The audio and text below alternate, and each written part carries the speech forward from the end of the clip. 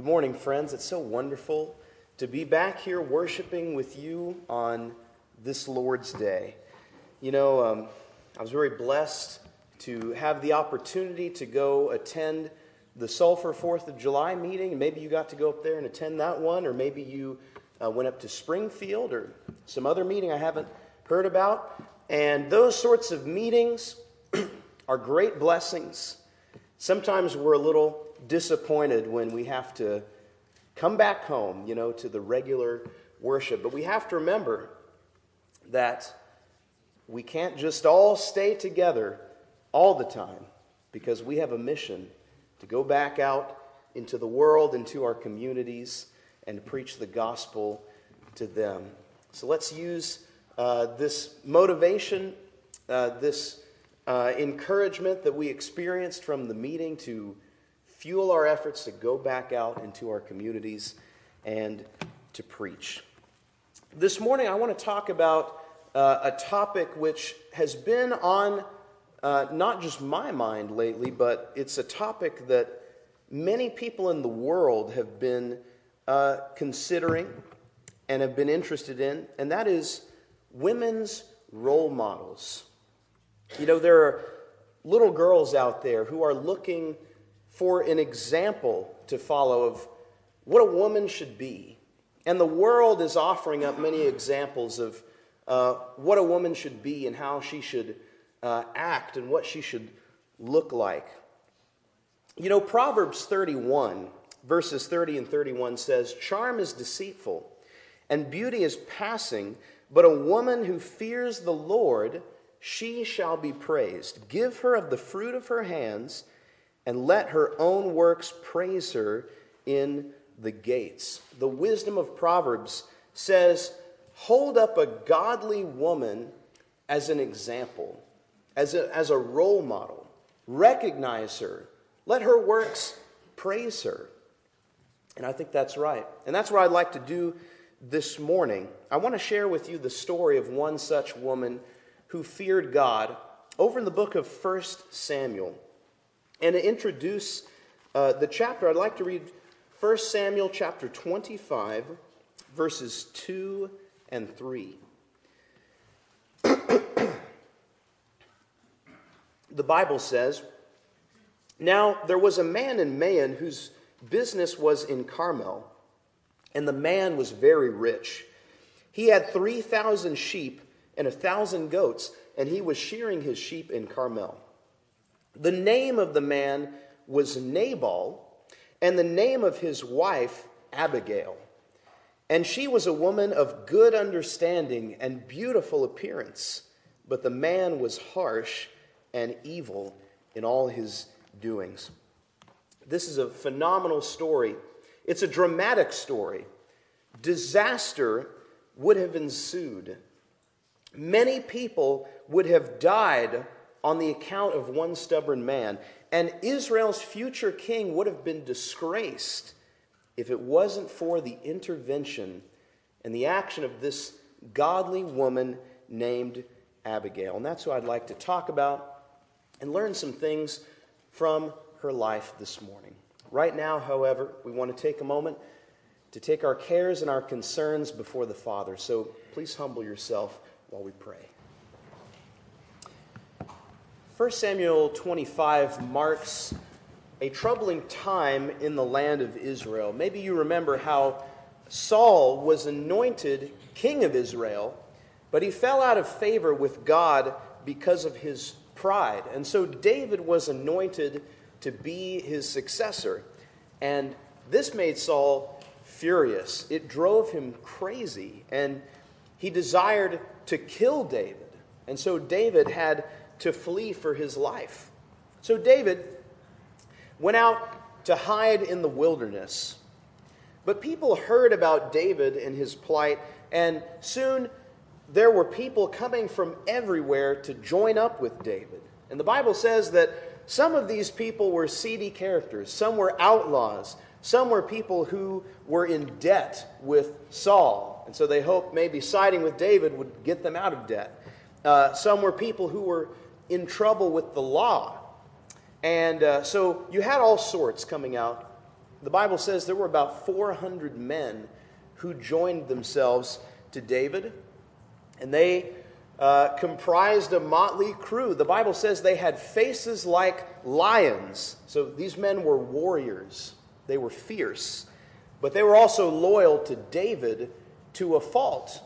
They respected him and they listened to him. And so David, through his charisma, was able to control them. And he sort of became their captain. I suppose David could have gone and overthrown Saul if he had wanted to, with this own personal army of his, but he didn't do that. David said, Saul is the Lord's anointed, and so I'm not going to raise a hand against him. Now, when we come to 1 Samuel 25, the prophet Samuel has just died. Now, maybe you remember, Samuel was really the last person that Saul would listen to. And on occasion, Samuel could talk some sense into Saul. Now Samuel is dead. And really, David is on his own out here in the wilderness with this crew of his. It says that David relocated to the wilderness of Paran. This is an area on the border of southern Judah and the Sinai Peninsula. And it's an area that was mostly uninhabited pasture land. There were no big cities, mostly grasslands that were good for grazing your herds. Now, while he was there, he saw these roving bands of Amalekites that were raiding villages, and they would take away crops, they would take away livestock, and they would attack these people who were caring for the flocks. Now, maybe you remember that David had been a shepherd boy before all of this. And you know, shepherding was a hard job in that day and time. David had grown up as a shepherd, and I imagine that it pained him greatly to see the plight these people were in. These poor, innocent workers being harassed. And so, David and his fighting men intervened. They went in, they defended the herdsmen, and they offered their assistance in driving off these raiders. Now, as we read before the prayer, there was a man who lived in this area named Nabal.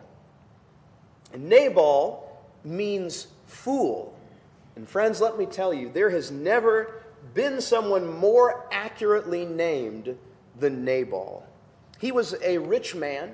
He owned many of the flocks and the vast majority of the land in this area. But that's not what made him a fool. Being rich didn't make him a fool in and of itself. He was a fool because of his attitude and his demeanor towards other people. The King James Version says he was a churlish man. And that's an old English expression. Literally, it means he was a dog. He was somebody who was vulgar and selfish and ill-tempered and rude. Now, friends, when the Bible calls somebody a fool, we would do well to pay attention and to see why they're being called a fool so that we don't make the same mistake.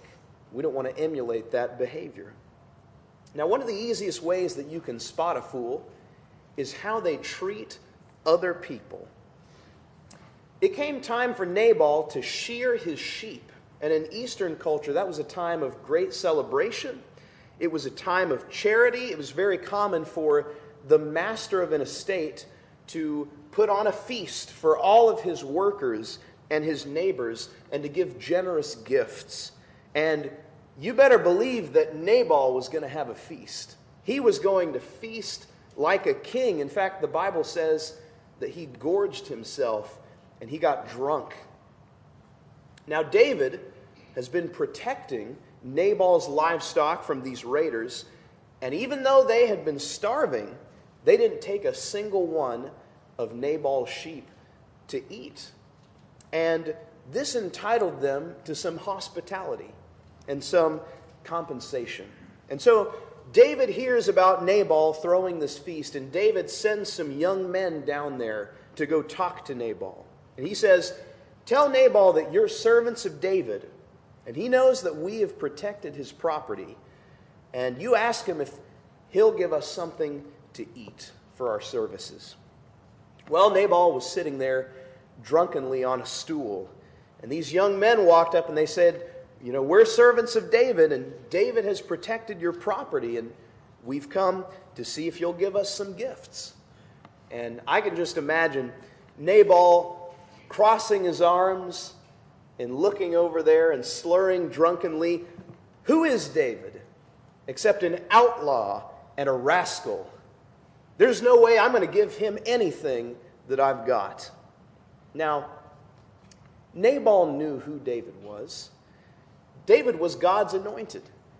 Everybody knew that. That's why David was on the run from Saul. That's why people were flocking to the wilderness to come join up with David. That wasn't something that was hidden. To reject David's request for food was to rebel against Yahweh's anointed. Not only that, but David and his men, they deserved some compensation. Often rich people are very concerned about their money.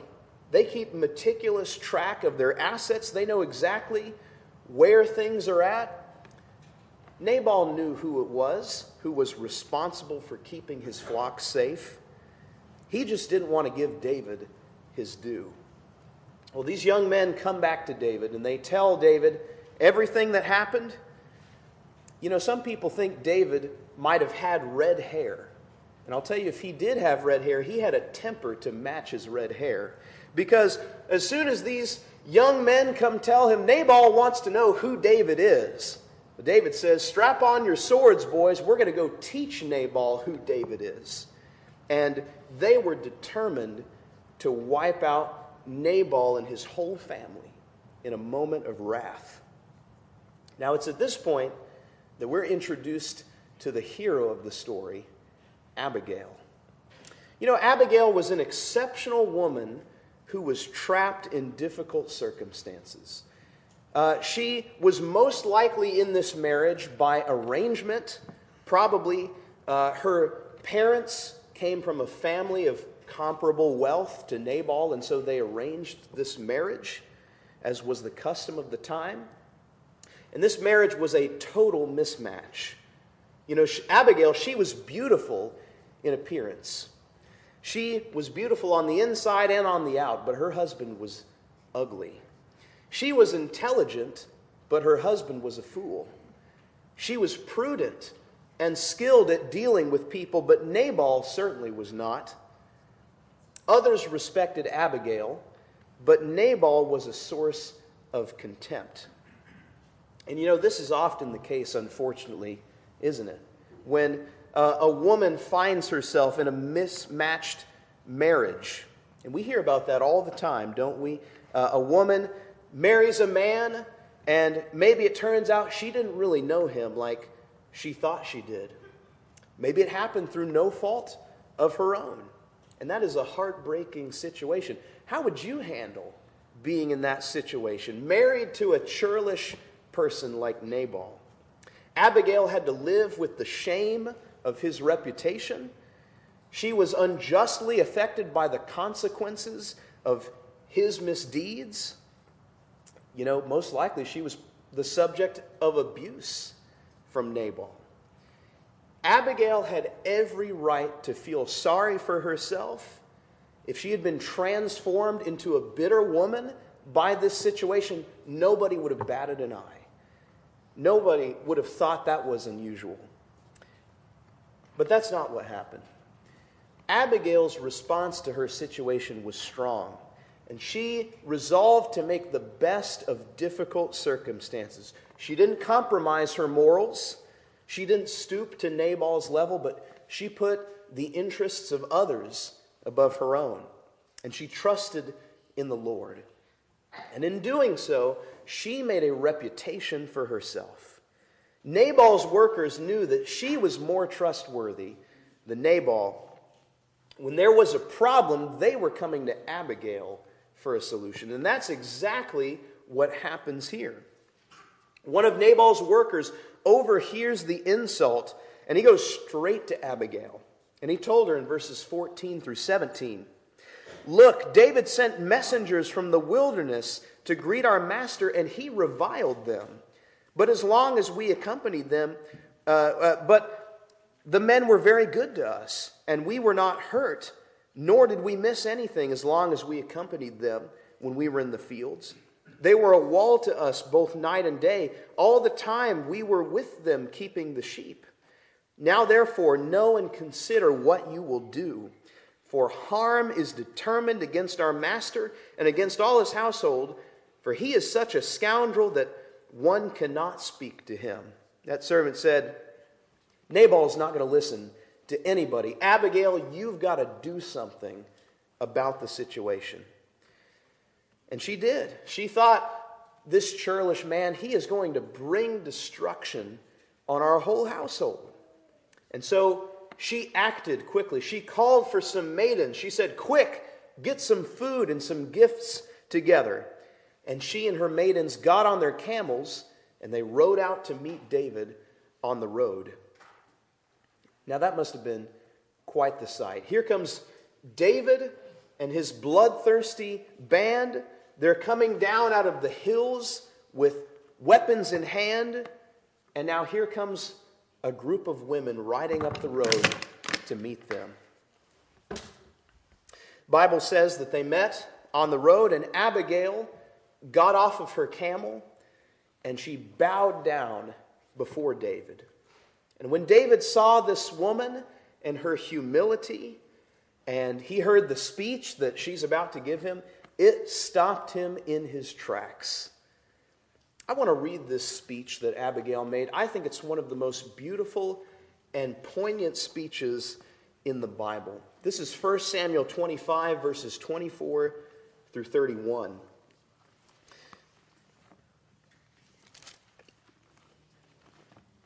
The Bible says, So she fell at his feet and said, On me, my Lord, on me let this iniquity be. And please let your maidservant speak in your ears and hear the words of your maidservant. Please let not my Lord regard this scoundrel Nabal, for as his name is, so is he. Nabal is his name, and folly is with him. But I, your maidservant, did not see the young men of my Lord whom you sent. Now therefore, my Lord, as the Lord lives, and as your soul lives, since the Lord has held you back from coming to bloodshed, and from avenging yourself with your own hand, now then let your enemies and those who seek harm for my Lord be as Nabal. And now this present which your maidservant has brought to my Lord, let it be given to the young men who follow my Lord. Please forgive the trespass of your maidservant. For the Lord will certainly make for my Lord an enduring house, because my Lord fights the battles of the Lord, and evil is not found in you throughout your days. Yet a man has risen to pursue you and seek your life. But the life of my Lord shall be bound in the bundle of the living with the Lord your God. And the lives of your enemies he shall sling out as from the pocket of a sling. And it shall come to pass, when the Lord has done for my Lord according to all the good that he has spoken concerning you, and has appointed you ruler over Israel, that this will be no grief to you, nor offensive heart to my Lord, either that you have shed blood without cause, or that my Lord has avenged himself. But when the Lord has dealt well with my Lord, then remember your maidservant. You know, the book of Proverbs personifies wisdom as a woman. And oftentimes there's a lot of truth in that, isn't there? Oftentimes when men are quick to anger and wrath, it's the cooler heads of women that prevail.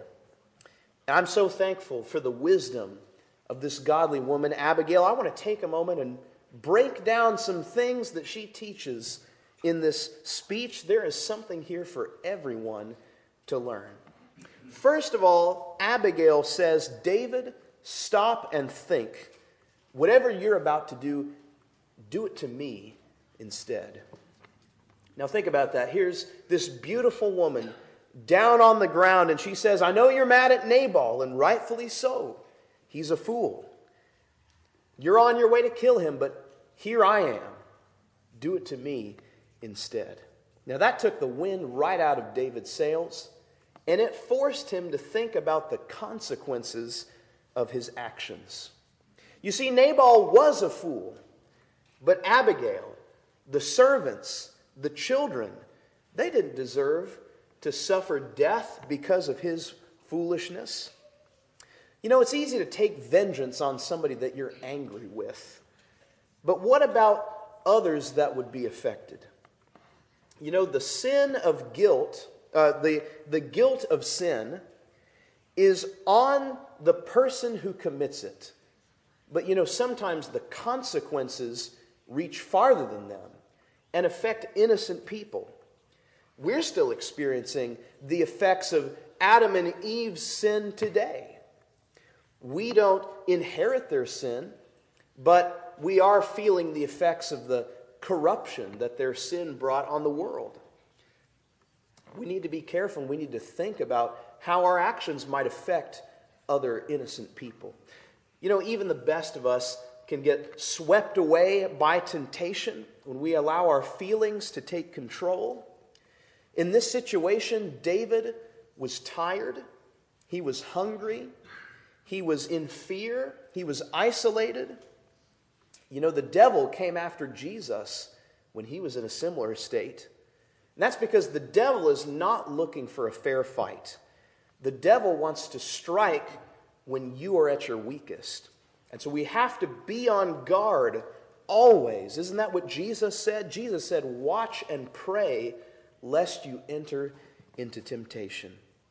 And oftentimes, sins would be avoided if we would just stop and think and pray. The second thing that Abigail says is that Nabal is not worth killing. She says, Nabal lives up to his name. He is a fool. And fools are not worth the time and energy. That's true. Fools are characterized by a lack of the fear of the Lord. They think that they are perfect in their own eyes. And so you can't reason with a fool. As Proverbs 18:2 says, fools have no interest in understanding. They only want to air their own opinions. And Proverbs 26, verses 4 and 5, gives us this wisdom. It says, "Do not answer a fool according to his foolishness, or you will also be like him. Answer a fool as his foolishness deserves, so that he will not be wise in his own eyes." You know what this is telling us? Never argue with a fool. It's not worth it. They will drag you down to their level and then beat you with experience. Brother Bob Loudermilk said this one time, and it has really stuck with me. He said, "Some things are better off ignored than attacked." You know, if you think about that, attention is the oxygen of conflict. And if you fight a problem, you breathe life into it. There are some problems where it's better to simply starve it of your attention, and you will suffocate it. It is, I think you might be surprised just how many problems will go away if you simply starve them of your attention. And that is how you should treat a fool. Proverbs 6, verses 12 through 15 talks about the fate of a foolish person like Nabal. It says, "The wicked man's calamity shall come suddenly. Suddenly he shall be broken without remedy." The way that a fool chooses to live is going to bring calamity on themselves sooner or later. Sometimes it's better to just ignore them. They're not worth the time and the energy. Third, Abigail says, "Let the Lord avenge you. You are God's anointed. Let God take vengeance on your behalf." And friends, that is some fantastic advice. You know, Abigail had lived humbly with this man. She'd put up with his foolishness for a long time. If anyone in this situation had the right to be angry, it was Abigail. She could have told David, "Please get rid of this man for me. I will take you to him if you'll just get him out of the way." But she didn't stoop to Nabal's level. She took the high road, and she encouraged David to do the same. You know, personal vengeance is the easy way out. It takes great strength to trust in the Lord that He is going to work things out. You know, later in life, as he reflected on this difficult period, David penned these words in Psalm 34, verses 15 through 19. He said, "The eyes of the Lord are on the righteous, and His ears are open to their cry." And then verse 17, "The righteous cry out, and the Lord hears and delivers them out of all their troubles. The Lord is near to those who have a broken heart and saves such as have a contrite spirit. Many are the afflictions of the righteous, but the Lord delivers him out of them all." The promise to the righteous is not that they're going to live easy lives. In fact, oftentimes, taking the high road, living righteously, invites more persecution than if you hadn't. Because there are wicked, immoral people out there who don't appreciate how you convict them when you live righteously. Oftentimes, the righteous have to deal with more afflictions. But the promise of the Lord is that He will see you through the trial. He will deliver you out of the affliction. Fourth, Abigail says to David, "You are innocent so far, but if you do this, you won't be innocent anymore. You're innocent so far, keep a clear conscience. Don't let your conscience be ruined by the actions you're about to take." It's true, David had been unjustly insulted. David had been defrauded for work that he had performed. But Abigail says, David, don't do wrong to try to correct Nabal's wrong. Two wrongs don't make a right. One sinful act cannot be corrected with another sinful act. You know, that's how Jesus lived. In 1 Peter 2:23, it says that Jesus, when He was reviled, did not revile in return. When He suffered, He did not threaten, but committed Himself to Him who judges righteously. Jesus put it into the hands of the Father. And we are called to do the same thing as Christians. In Romans 12, verses 19 through 21, Paul writes, "Beloved, do not avenge yourselves, but rather give place to wrath, for it is written, 'Vengeance is mine, I will repay,' says the Lord. Therefore, if your enemy is hungry, feed him. If he is thirsty, give him a drink, for in so doing you will heap coals of fire on his head. Do not be overcome by evil, but overcome evil with good." We don't respond to evil with evil in turn. We respond to evil with good in the hopes that that person will be startled and they will see that their evil is not having the effect that maybe they intended. And they'll be led to find out why we're responding in such a way, and perhaps be led to God. That would be a wonderful thing. And wouldn't you regret it if you repaid evil for evil and later on that person became a Christian? And you would have to live with the regret. You would have to live with that troubled conscience. And this brings us into point 5. Abigail says to David, "You are going to regret this later. Maybe you won't regret it immediately, but in the future, someday you're going to look back and regret what you have done if you take Nabal's life." Abigail believed in David. That's what she said. She said, "God has anointed you king. You're going to be king, David." She believed that. And she also counseled him, don't do something that's going to besmirch your reputation when you become king. Before you act, before you speak in anger, stop and think. Because one of the greatest things that you can do is get to the end of your life and look back and say, I have lived a life with no regrets. Now, oftentimes we do make mistakes because we're only human. We do foolish things. But it is a wonderful thing to be forgiven of those mistakes. and reach the end and think, I have made what wrongs I have committed right, and I can look back with no regrets. Finally, Abigail says this to David. She says, you are a part of God's treasure. You are going to be king someday. Everybody knows that, and you have been bound up in a bundle with God. Now, what she's talking about here is how when a person would go on a trip, they would put together a bundle of all of their possessions, and they would put their most valued possessions in the middle of that bundle so that they wouldn't get misplaced or stolen. So what she's really saying to David here is, David, this action is unworthy of you. Remember who you are. You are God's treasure. Now, oftentimes that's a cliche, right? That our mothers told us before we went out with friends. She would say, remember who you are.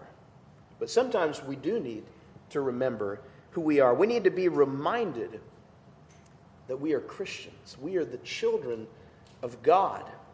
I think about 1 Corinthians chapter 6, where Paul gives that list of ugly sins that the Corinthians were involved in. But then in verse 11, he said, and such were some of you, but now you've been washed. You've been sanctified. You've been justified in the name of the Lord Jesus and by the Spirit of our God. His encouragement to them was not to go back to those sins that they had been involved in.